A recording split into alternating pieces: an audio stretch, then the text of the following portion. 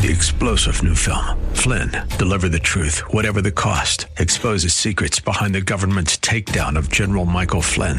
Flynn knew what the intel world had been up to. He ordered the first audit of the use of contractors. This set off alarm bells. He told the truth. He was the most dangerous person for Donald Trump to hire. They had to get rid of Flynn. Flynn, deliver the truth, whatever the cost. Available now. Watch it today. Go to salemnow.com. salemnow.com. 9060. The following program is sponsored by the National Prayer Chapel.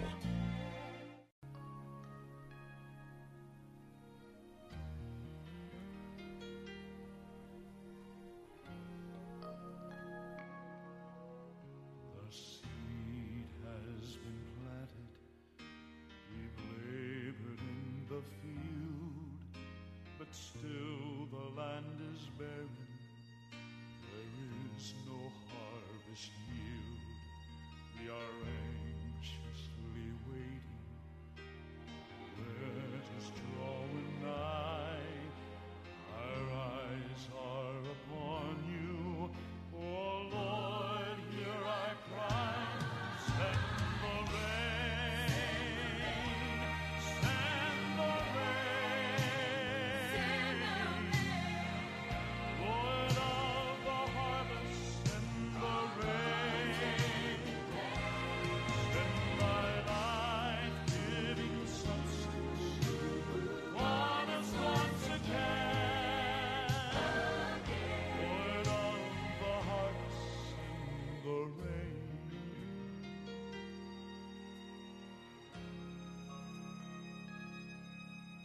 As the storm clouds gather round us, the winds assail and blow, through the thunder and the lightning, may we this assurance know.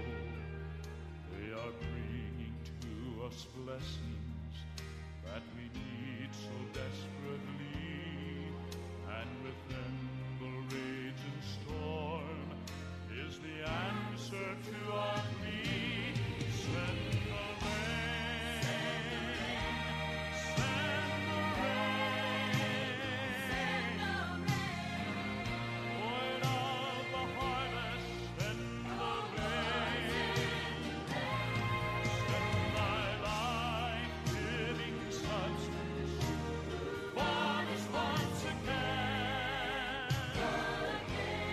Lord of the harvest, send the rain. Send the rain. Send the rain. Lord of the harvest, send the rain.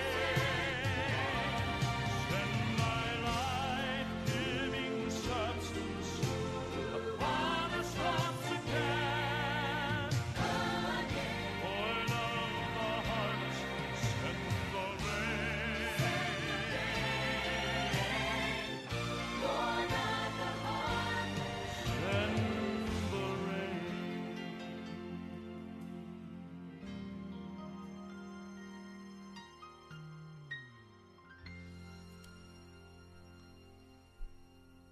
In the early hours of this morning, I was awakened and made my way to the prayer closet. I came with a heart full of tumult, fear. I drew close to the Lord, and He said these words out of Scripture. Forget the former things. Do not dwell on the past. See, I am doing a new thing. Now it springs up. Do you perceive it? I am making a way in the desert and streams in the wasteland. Isaiah 43, verses 18 and 19. As I drew near the Lord, my heart was restored in complete peace and trust. And I was very clear about what was to happen on this broadcast today. Alexandra is with me in a studio today down at WAVA. She is, if you are not aware, she is my precious wife. I want to ask her some questions today. And the reason I want to ask her questions is because we've been speaking much with you day by day about sin and righteousness, about repentance, about finally turning everything over to Jesus. But I'm sure you do not have many examples of anyone who has actually done this in your life. So what does it actually look like? So, Alexandra, welcome. Welcome. I have a question. Is there anything in your life that is of rebellion against the Lord Jesus? No. I'm not in any rebellion against God. Is there in your life any area of darkness? No. One-word answers are not going to do it. You're going to have to be bold. No areas of darkness in your life. No, as we were talking about this morning, there were some scriptures that came to mind about this. Jesus said that, he said, "He that followeth me shall not walk in darkness," because he's the light of the world, and so we walk in the light. And then this comes up again. Jesus said, "He that believeth on me is passed from death unto life." And then in the book of 1 John, John talks about the same idea. He says that God is light, and in him is no darkness at all. And if we walk in the light as he is in the light, then we have fellowship with God. And that the darkness is past, and the true light now shines. So these are all describing the same present experience. So when we truly enter into Jesus, we're giving up all the darkness, and we have the freedom to come completely into the light, and that's where we can enjoy the presence of God. And are you saying, Alexandra, that that is your present experience with Jesus? Yes. So you're not walking in any area of known sin against the Lord. You're walking clean before him. Yes, I do not want to sin ever again in my life. It's just too upsetting. So please tell me, how did you arrive at that place? So as we were talking about this, I came to see that there were, I would say, 4 key incidents in my Christian experience on this question. So the first one is, as you might expect, was when I became a Christian. So when I didn't grow up in a Christian family. I didn't have any Christian background. I had not read the Bible. So I came to Jesus with some pretty limited knowledge. Pretty much all I knew when I came to Jesus was that I knew I was cut off from God, and as hard as I tried, I couldn't do the right thing. I was trying as hard as I could to live an ethical life, and I couldn't do it. And God would not speak to me. I was very upset by that. I was trying to ask God why he had created me and what my purpose in life was, and there was just no response. So I was very aware that my life was vain unless I was surrendered to God, because I knew that I'd been created for a specific purpose, and if I wasn't surrendered to God and living out that purpose, then my life didn't mean anything. So my thinking at that point had not advanced to recognize that my life wasn't just meaningless, but it was actually a life of rebellion if I wasn't surrendered to God. So I came to Jesus with this pretty limited knowledge, but I knew that I needed to give my entire life to Jesus, and that all that mattered was that I was in the will of God. So that was... Now, you're not thinking the Christian God. You're just thinking God. Right. I mean, I believe that there was only one God, but I didn't know who that God was at that point in time. And you were deep in yoga Mm-hmm. and Hindu beliefs. It was out there. And it wasn't working. It was not working, no. It was just, I was 5 months of me trying as hard as I could through reading these obscure Hindu texts and doing different types of yoga and meditation to connect with God, and it was just utterly failing. So that was when I realized that there had to be another way. And I saw the power of God demonstrated when someone I knew was born again. And so that was how I recognized that Christianity isn't just following rules. I didn't know much about Christians, so I thought that Christians just tried to do what the Bible said, and that it was kind of like a living by principles type of thing. I didn't realize that there was any spiritual power or transformation that happened. So it was when I saw the power of God demonstrated in somebody I knew who was born again and his whole character changed immediately, that then I said, okay, so there is an actual power in Jesus Christ. And it was when I began to, I actually got on my knees and I tried to surrender my life to God, and then at that point I realized that I needed God's name, because there's hundreds and hundreds of different gods that people worship. So who was I really giving myself to? And I realized that it had to be Jesus.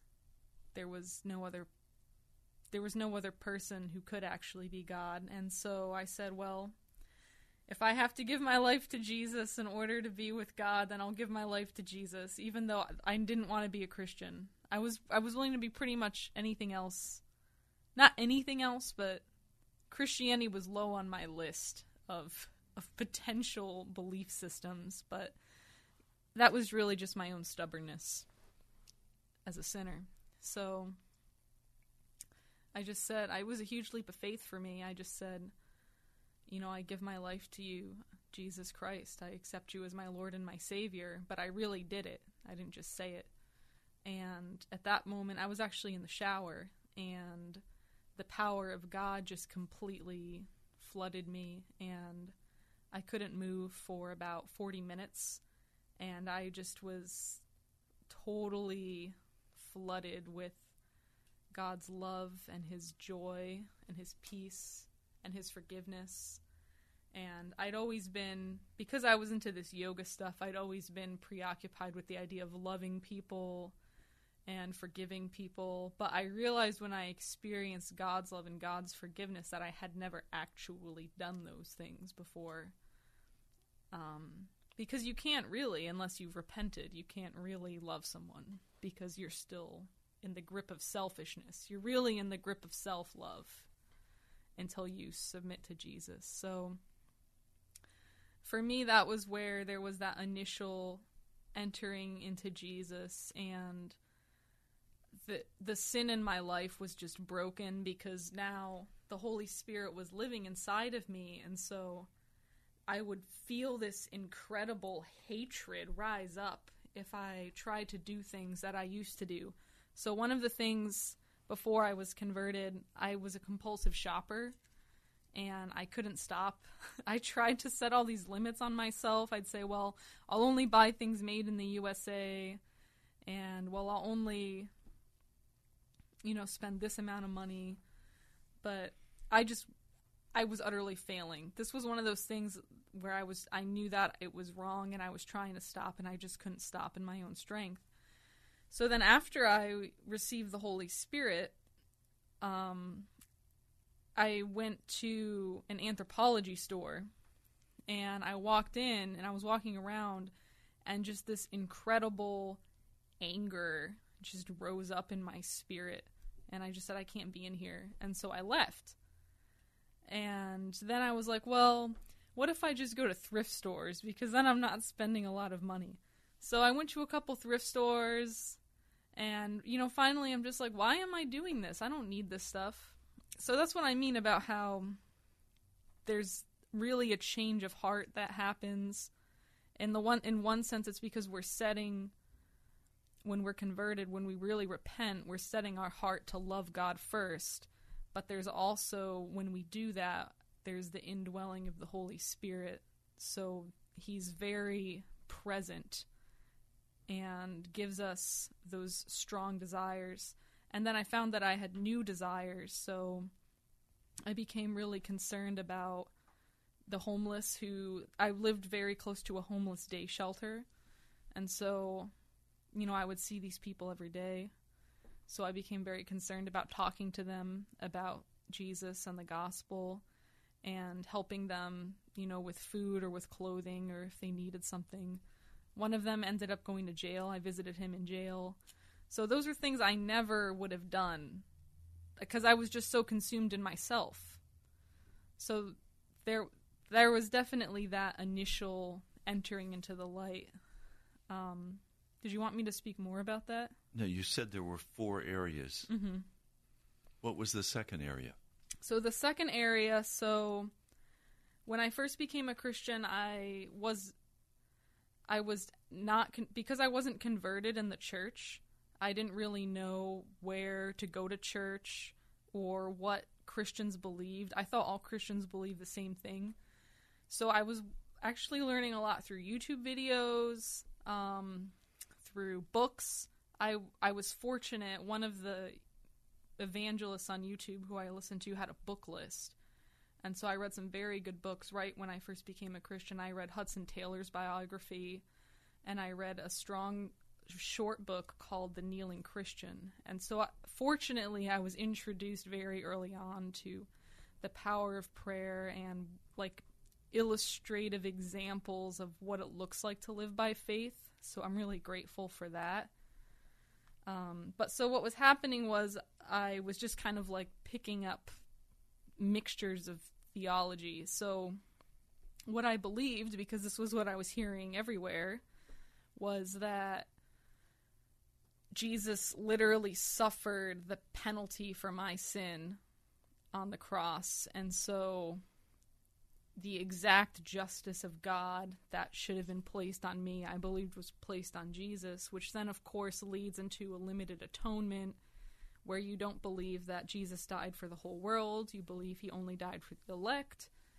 And I believed, you hear people say this a lot, that when God looked at me, he didn't see me. He saw Jesus, and that God took Jesus's obedience and imputed it to me.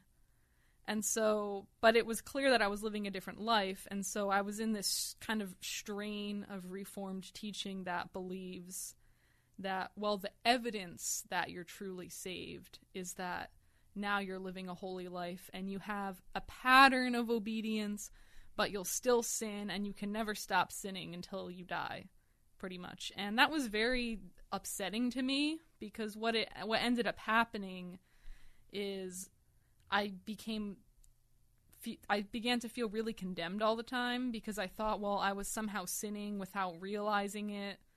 And I was like, am I right with God? I don't know. Even though I never went back to any of the, the fornication, the drinking, the smoking, the shopping, I never went back to any of it after I was saved.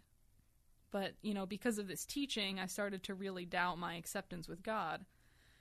And it's also, it kind of makes you feel like, have I ever really done enough?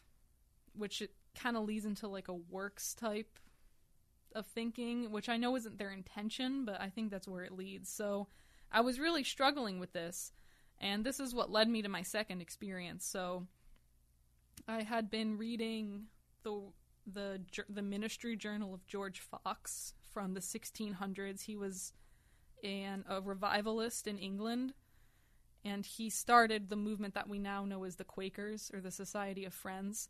And so he talked a lot about this. He saw, he had a kind of a strange view of salvation, where he said, there's a second stage of salvation where you cannot sin. And I was like, and that's what he called being born again. And so I was reading all this stuff, and I was like, have I even been born again? I don't know. And so I just started to pray about it, and I said, if I haven't been born again, I want to be. I don't want to sin. It was just detestable to me. I just wanted to know that I was right with God. And so I was also struggling because I'd been reading the Bible a lot. I mean, after I was converted, I was just devouring the scriptures. I read the New Testament 7 times, maybe in 3 months. And then I started to go through the Old Testament. And what I noticed is the Bible everywhere talks about the righteous and the wicked. And so I was saying, this doesn't make sense. If we've all sinned, how can God call anyone righteous? And I was really troubled by the question, how can I be saved by faith, but then judged by my works? I didn't understand that. So as I was praying about this, and I had been fasting because I was going to see, I had a lot of family from my dad's side who I hadn't seen in 10 or 15 years, and I didn't know really where they were in terms of, did they know Jesus? What would they think about me? I wanted to go there as a light to them. I didn't really even know what they believed. I was nervous about if they would accept me because I'd been estranged from the family for so long. So I'd been fasting and praying for a day or two. And so the day I was going to drive up to New Jersey, I was in a library and I was reading Matthew, and I read when Jesus said, "Blessed are they who hunger and thirst after righteousness, for they shall be filled." And that was just, it was like heaven opened. It was just like this flood of light. And I said, if I'm filled with righteousness, that means there's no room for anything else. Like if I have a glass that's filled with water, there's no room to put milk in it. And so I said, okay, if I'm filled with righteousness, that means there's not actually any space for sin. And I saw that if we're hungering and thirsting for righteousness, we don't even have an appetite for sin. And so I just saw that sin was just totally annihilated. And so I ran outside because I was like so excited that I wanted to dance and jump around and sing some hymns. So I ran out of the library to this kind of secluded grassy area with some trees.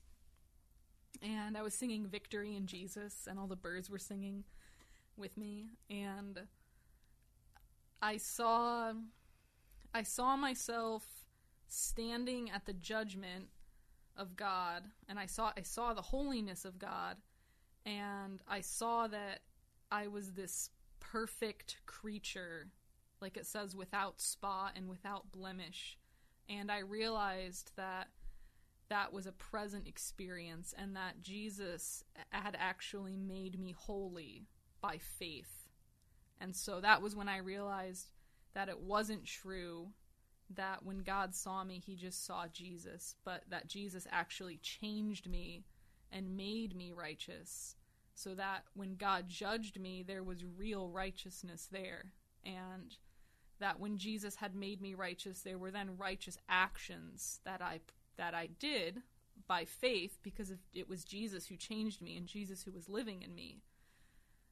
But on the day of judgment, when God judged me, it was actually for real actions of righteousness that I had done. Now, what I find so exciting about what you're sharing is that you came to Jesus with no former background. You came almost as a pristine sinner, example of what Jesus will do. Now, some of us have had a whole backload of Christian life and teaching, so things are not so clearly outlined. It's a lot of confusion.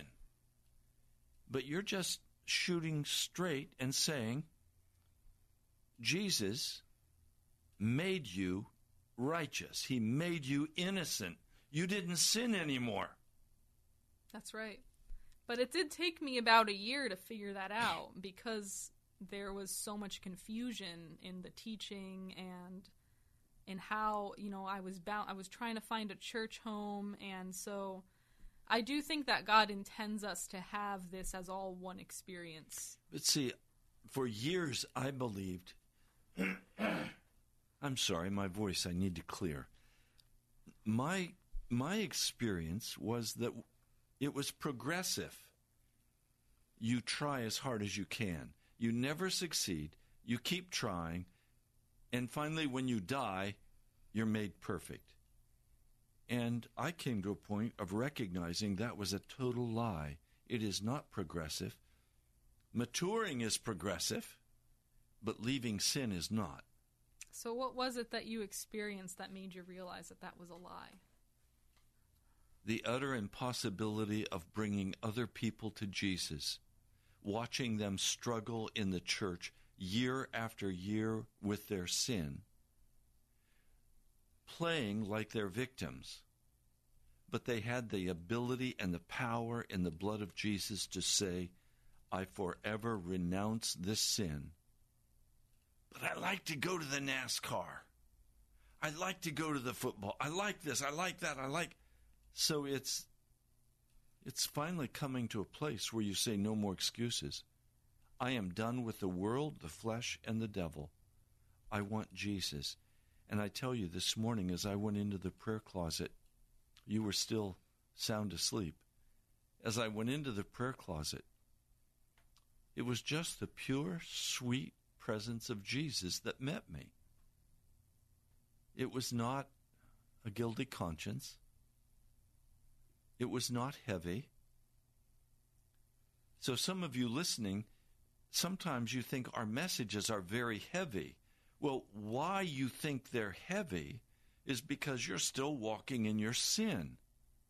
But when you walk out of your sin, all of the heaviness leaves.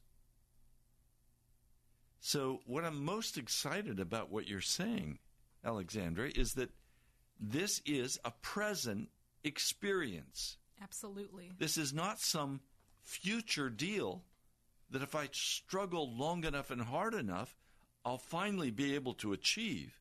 It's leaving behind the fear, the depression, the anger, the sin. It's leaving it all behind. Yes, and it's not something that's just for an elite few who are really advanced. It's just, this is simply what the gospel is. It's what God intends for every single person who becomes a Christian, who believes the gospel. He intends for them to have a full and present, complete salvation from all sin. Now, I'm going to open the phone lines quickly for you, and she's going to continue sharing.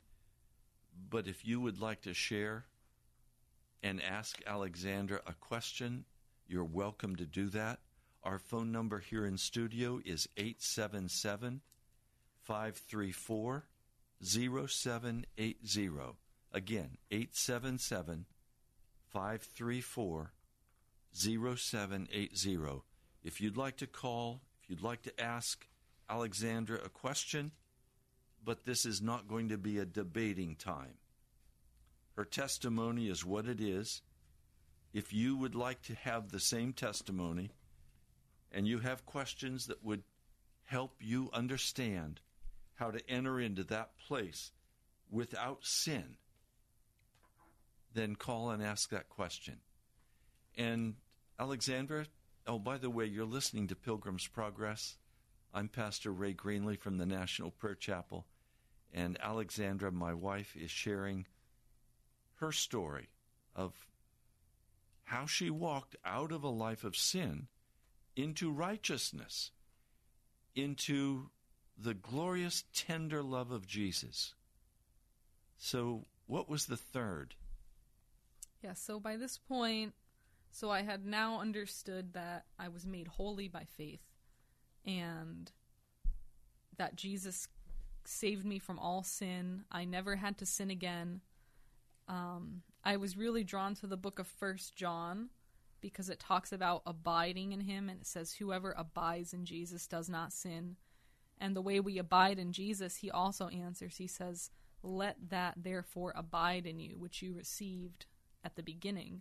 So that was when I understood, when I do believe I was born again in that initial experience. And that's why I had such a hatred for sin. So it was when I understood the fullness of the gospel, then I understood, okay, I continue to let that Holy Spirit live in me. I obey him. I cherish his presence. I don't do things that grieve him. And by letting him abide in me, then that's how I abide in Jesus. And that's how I continue in a present state of holiness, of not sinning, of obeying God. So you probably have guessed by this point that I was still having difficulty finding a church. And so I really began to pray, and I just recognized I was visiting a different church every weekend, and I had some brothers and sisters who I would meet with in their homes, who they all went to different churches, and I knew them because we would do street evangelism together. And so I was praying that God would send me, like it says in the book of Peter. Peter says that we're living stones, and the church is made up of living stones, who are the Christians. So I was praying that God would send me to a church where people were serious about the kingdom and where he would build me in as a living stone. And I acknowledged that I couldn't find such a church. I didn't know where God wanted me, but I knew he wanted me to be built into the church. So I prayed this for about 5 months, and finally I gave a cashier at a grocery store, I gave him a gospel tract. And then he said, "Oh, I'm a Christian." So we started to sometimes meet with him for Bible study. And then he invited me to come to a Friday night meeting that was a Bible study. And I said, "Is it one of those Bible studies where it's really a sermon? Or is it an actual Bible study where everyone can talk?" And he said, "No, everyone can talk. You know, we actually study the Bible. It's at somebody's house." So I said, "Okay." So I went, and that was how it was a National Prayer Chapel meeting. But I didn't know that until I actually went there. I didn't even know there was a National Prayer Chapel. But at this meeting, one of the other people who was there said to me, "Justify means to make righteous, not just to be declared righteous." And I was like, yes! So that was how I knew. I was like, all right, God answered my prayer, because this is the only church I've been to where I've heard anyone say this, that the gospel makes us righteous. So I started to go there,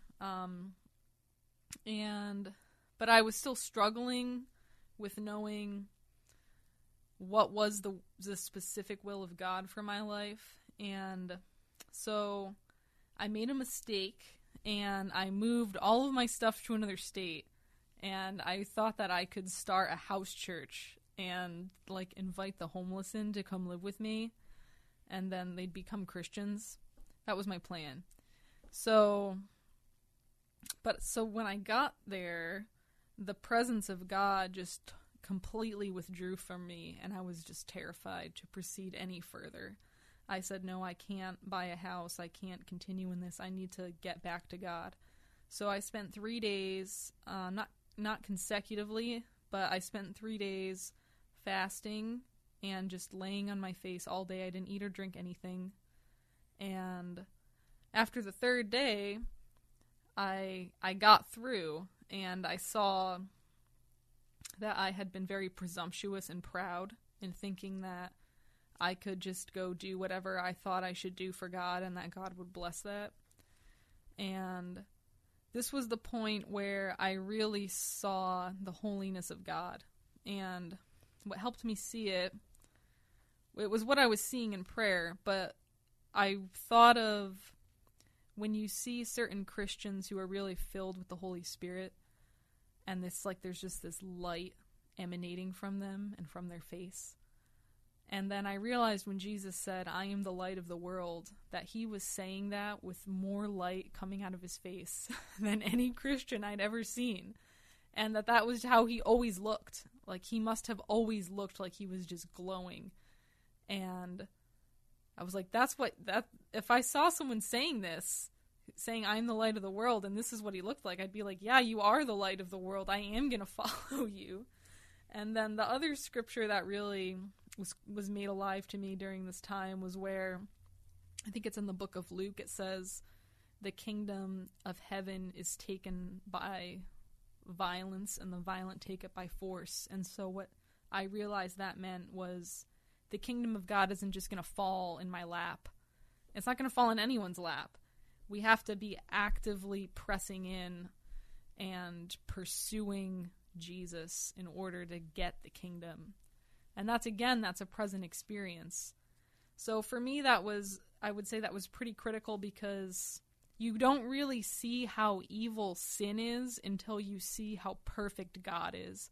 And then when you see that God is the most beautiful, immaculate, gentle, kind, loving person who exists in the entire universe, you realize that to rebel against him. First of all, it's absurd, because why would you even do that to someone who only has your best interest, the best interest of everybody else in view? Why would you then rebel against that person? And then when that person is so perfect, I just saw the blackness of sin. So that for me was why it was such a significant experience. I did come back to the National Prayer Chapel at that point. And then the fourth example, you can see, I'm not proud of this, but you can see why I had a bit of a struggle in learning what it really means to walk by the Spirit. So I was going through a very difficult time. I mean, I was living in a tent, and I felt like the church was not advocating or caring for me. And so I became very angry at the church, and I left because I just felt like I couldn't handle it anymore. And so I was inadvertently confronted about this several months later, and that confrontation led me to really look at what I'd done. And what I saw that I had done was that I had prayed for 5 months for God to send me to the church where he wanted me to be, where I would be built in as a living stone. And then God had done it. And then I had treated those people with contempt, and I had basically trampled underfoot God's answer to my prayer. I had shown no appreciation for what he had done. And I saw that I didn't deserve God to answer a single thing I would ever ask him again. I didn't deserve him to send me back to the National Prayer Chapel. And this was where I really saw myself to actually deserve to go to hell. And I think that's a really important thing to recognize, that I saw that I could not do anything to make God save me. And this is where the faith has to quickly come in, or you'll go into a place of despair, and you'll probably even want to take your own life if you stay in this place very long.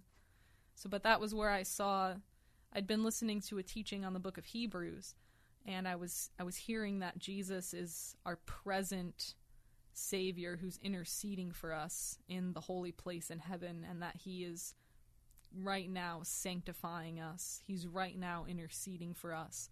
And so that was where I was able to take a hold and say, okay, I know that I deserve to go to hell for what I've done, but I believe that Jesus will save me. And so that was where, for me, I very consciously understood and did trust in Jesus to save me, and not in me to save me.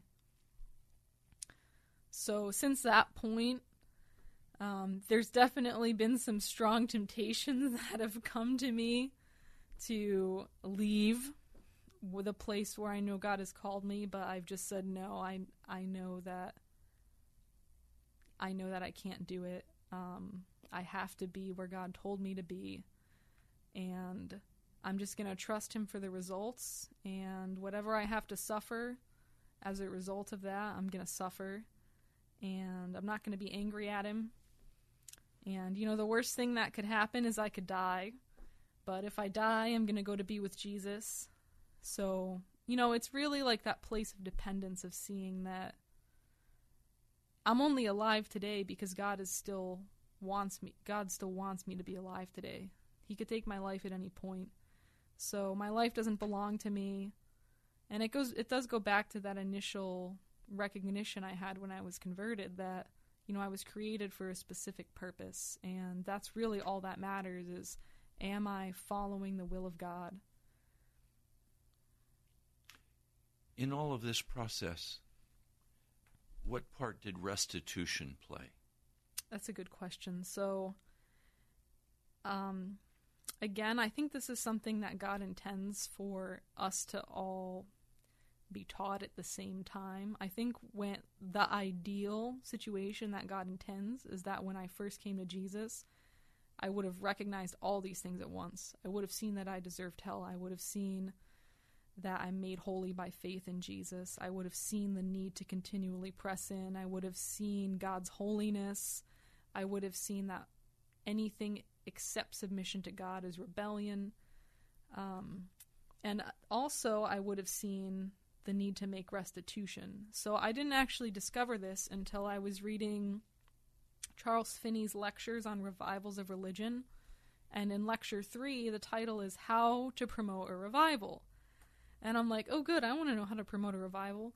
Well, the whole chapter is repentance, and he's so specific. He goes through probably 20 or 30 very specific sins that Christians are often guilty of. And he talks about how the reason there's no revival is because most Christians have never actually taken the time and the pains to really evaluate their individual particular sins, to confess them, and to make restitution for those sins.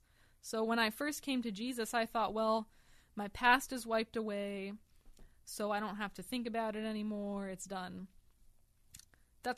It's true to an extent, but it's not really true, because the reality was I had told lies, and I had never confessed the truth to those people. This was before, there were lies that I told before I became a Christian, and like to my mother, for example. And I'd never told her the truth. And so I realized that if I was just letting the lie stand and she was believing it, that I hadn't really repented of that lie, because I was letting her believe it instead of telling her the truth so she would know what the truth was. So I had to go, and it was very difficult for me. I had to pray for several weeks because some of the lies I had told were very serious. But I prayed for several weeks. I wrote out drafts. I wrote out outlines. And finally, I just said, all right, I have to call my mom today. And I called my mom and I talked to her. There was money that I had stolen when I was in high school that I had to make an effort to pay it back. And what ended up happening was they said, no, don't try to pay us back. It's already been written off the books. There's no way that we could actually accept it back at this point. So I said, all right, Jesus, well, what do you want me to do with this money that I was going to return to them? And so I gave it to radio, perhaps not surprisingly. So it was really going through that specific process. But, it's funny because before you actually make that restitution, you just feel so nervous because you're like, what's going to happen? Am I going to be arrested? People do some pretty awful things. You listening may have done something that you're really afraid to confess because you think you might go to jail. So I understand that. But in my experience, I found that especially if you're confessing to sinners, they often are very uncomfortable by you confessing your sin to them because they don't want to confess their sin. So they tend to say, it's fine. I'm not going to hold it against you.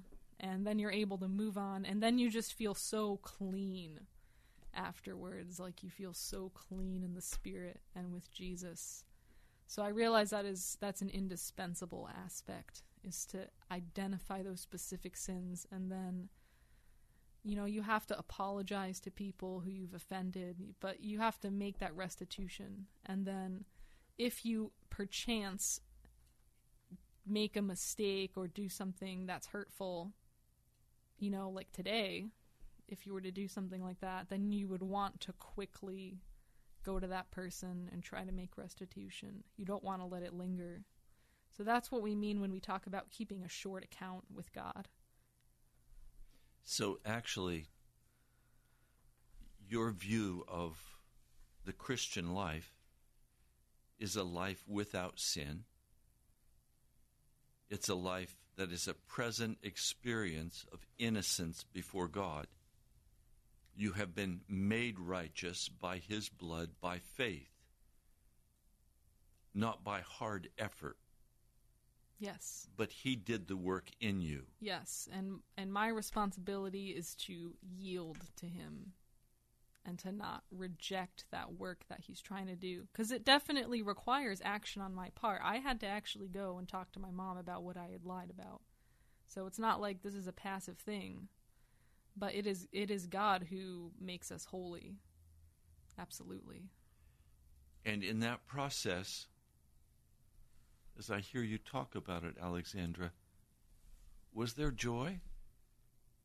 Absolutely. I mean, like I said, before you confess, you usually feel pretty racked with terror about what's going to happen. But then afterwards, there's joy. But I mean day to day, as you live your life, are you a heavy, burdened person just grinding through another day? No, I would say that if I start to feel that way, then I recognize that there's a problem. And so that's something I need to pray about. So it shouldn't be, it's like it says in 1 John, it says the commandments of God are not grievous. If they're not burdensome, it's not a painful thing to follow Jesus. He came to give us life and life more abundantly. Yeah, or liberty. Where the Spirit of God is, there is liberty. Yes. So I was definitely a miserable person before I became a Christian. But now I don't think people would say that I'm a miserable person, and I don't feel miserable. And you're not. I can testify your life is one of constant joy, laughing, dancing, singing, praising Jesus. There is an element of pain and sorrow over the condition of the church or the condition of the lost. So I don't want to minimize that. But we're no longer in pain over our own sin. The pain over our own sin is over. And now we're free for God to share his burden with us, which is quite significant.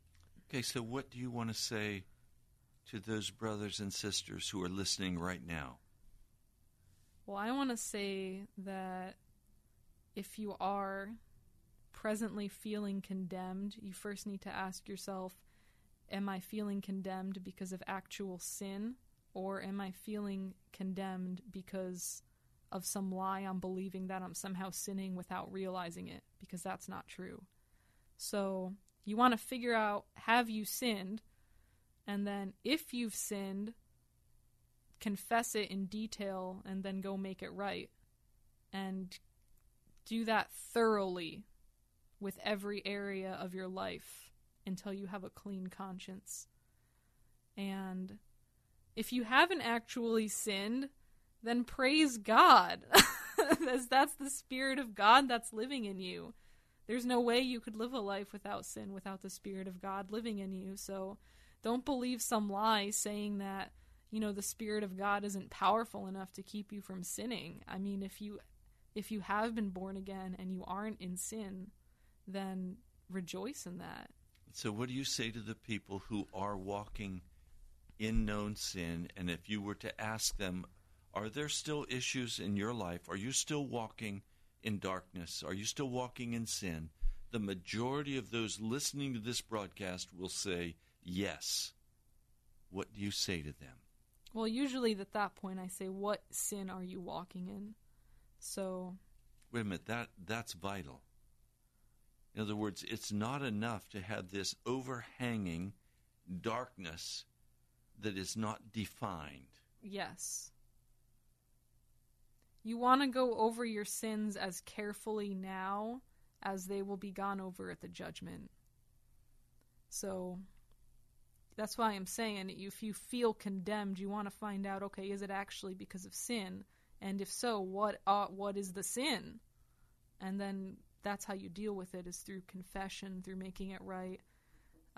But the key in all that is that you have to be totally submitted to Jesus. You have to be consecrated to Jesus. And the word we use to talk about that is the word repentance. Yes.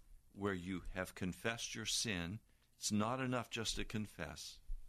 You confess your sin, and then you repent and say, I'm not going back there. And by the blood of Jesus, I'm finished with it. And there's nothing that breaks the power of a particular sin in your life like having to go and make it right with the person you sinned against. I mean, probably if you do that one time, you'll be so humiliated that you never want to do it again. And then if perchance you do it a second time, that'll probably be the nail in the coffin for you for that sin. And this issue of collecting imaginary grievances against other people or real grievances so that your joy is stolen by bitterness and anger. We have 5 minutes left. How do you deal with that? I actually did have that happen to me where I discovered that I did have private grievances against someone. And I said, this isn't right. And so I confessed it. And, this person didn't even know that I felt this way. And then I spent like an hour in the prayer closet because I really didn't want to have to tell this person that I had felt that way. But the Lord was like, you have to tell them. So I called her up and I said, I feel really bad about this, but, I've had these particular things against you that I know aren't true. And I'm sorry, and I really do want to be your friend, and I don't want this to be between us. So, yeah, that's critical. Definitely do that. But when you did that person receive you, or did they cut you off? The person said they forgave me, but there was a lack of reciprocation in the relationship. So I knew I was clear with them, but then it's up to that person, how they choose to respond. Well, I'm highlighting that in the last minute because I'm trying to say I am responsible to Jesus. Yes. To walk clean and without sin. And others can say and do whatever they need to say and do. I'm not in control of them. Absolutely. But I'm going to remain loving and kind, totally honest, totally upfront. Is that your understanding? Yes, and that's really why the church can work. The church can only work the way the Bible describes it, where we love each other and trust each other and lay down our lives for each other when we're transparent. So that's key, for the church to really rise to the level of love and holiness that God has called it to. We've got to get clean with Jesus and get clean with each other and keep those short accounts. Well, we're out of time today. You've been listening to Alexandra, my wife, as she has shared this pilgrimage of faith that God has taken you on, out of darkness into light, and walking day by day clean of sin. It is a present experience. Well, I'm Ray Greenlee from the National Prayer Chapel. You've been listening to Pilgrim's Progress. We'd like to hear from you. If you'd like to be a part of supporting this radio broadcast, we're praying that you will step forward and boldly share. You can go on our webpage, nationalprayerchapel.com, and you can touch the donate button, and your offering would be used for radio. Or you can write to us at the National Prayer Chapel, Post Office Box 2346, Woodbridge, Virginia, 22195. We go to that mailbox every day, and every day before we open the box, we pray and we say, Lord, thank you for what you've sent, and thank you for what you haven't sent. Whatever it is, we praise you. And then we open the post office box. Please also follow us on Facebook and Twitter at National Prayer Chapel. And come and pray with us. Go to the webpage or call us. You can find us. God bless you, my brother and sister. We love you. God bless you. We'll talk to you soon.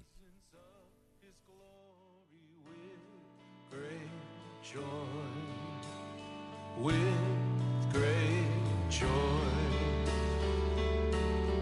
Now unto him who is able to keep you from falling and to present you blameless before the presence of his glory with great joy, with great joy.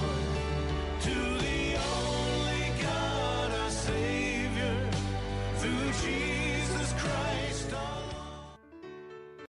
3-star general Michael J. Flynn, head of the Pentagon Intelligence Agency, knew all the government's dirty secrets. He was one of the most respected generals in the military. Flynn knew what the intel world had been up to. He understood its funding. He ordered the first audit of the use of contractors. This set off alarm bells.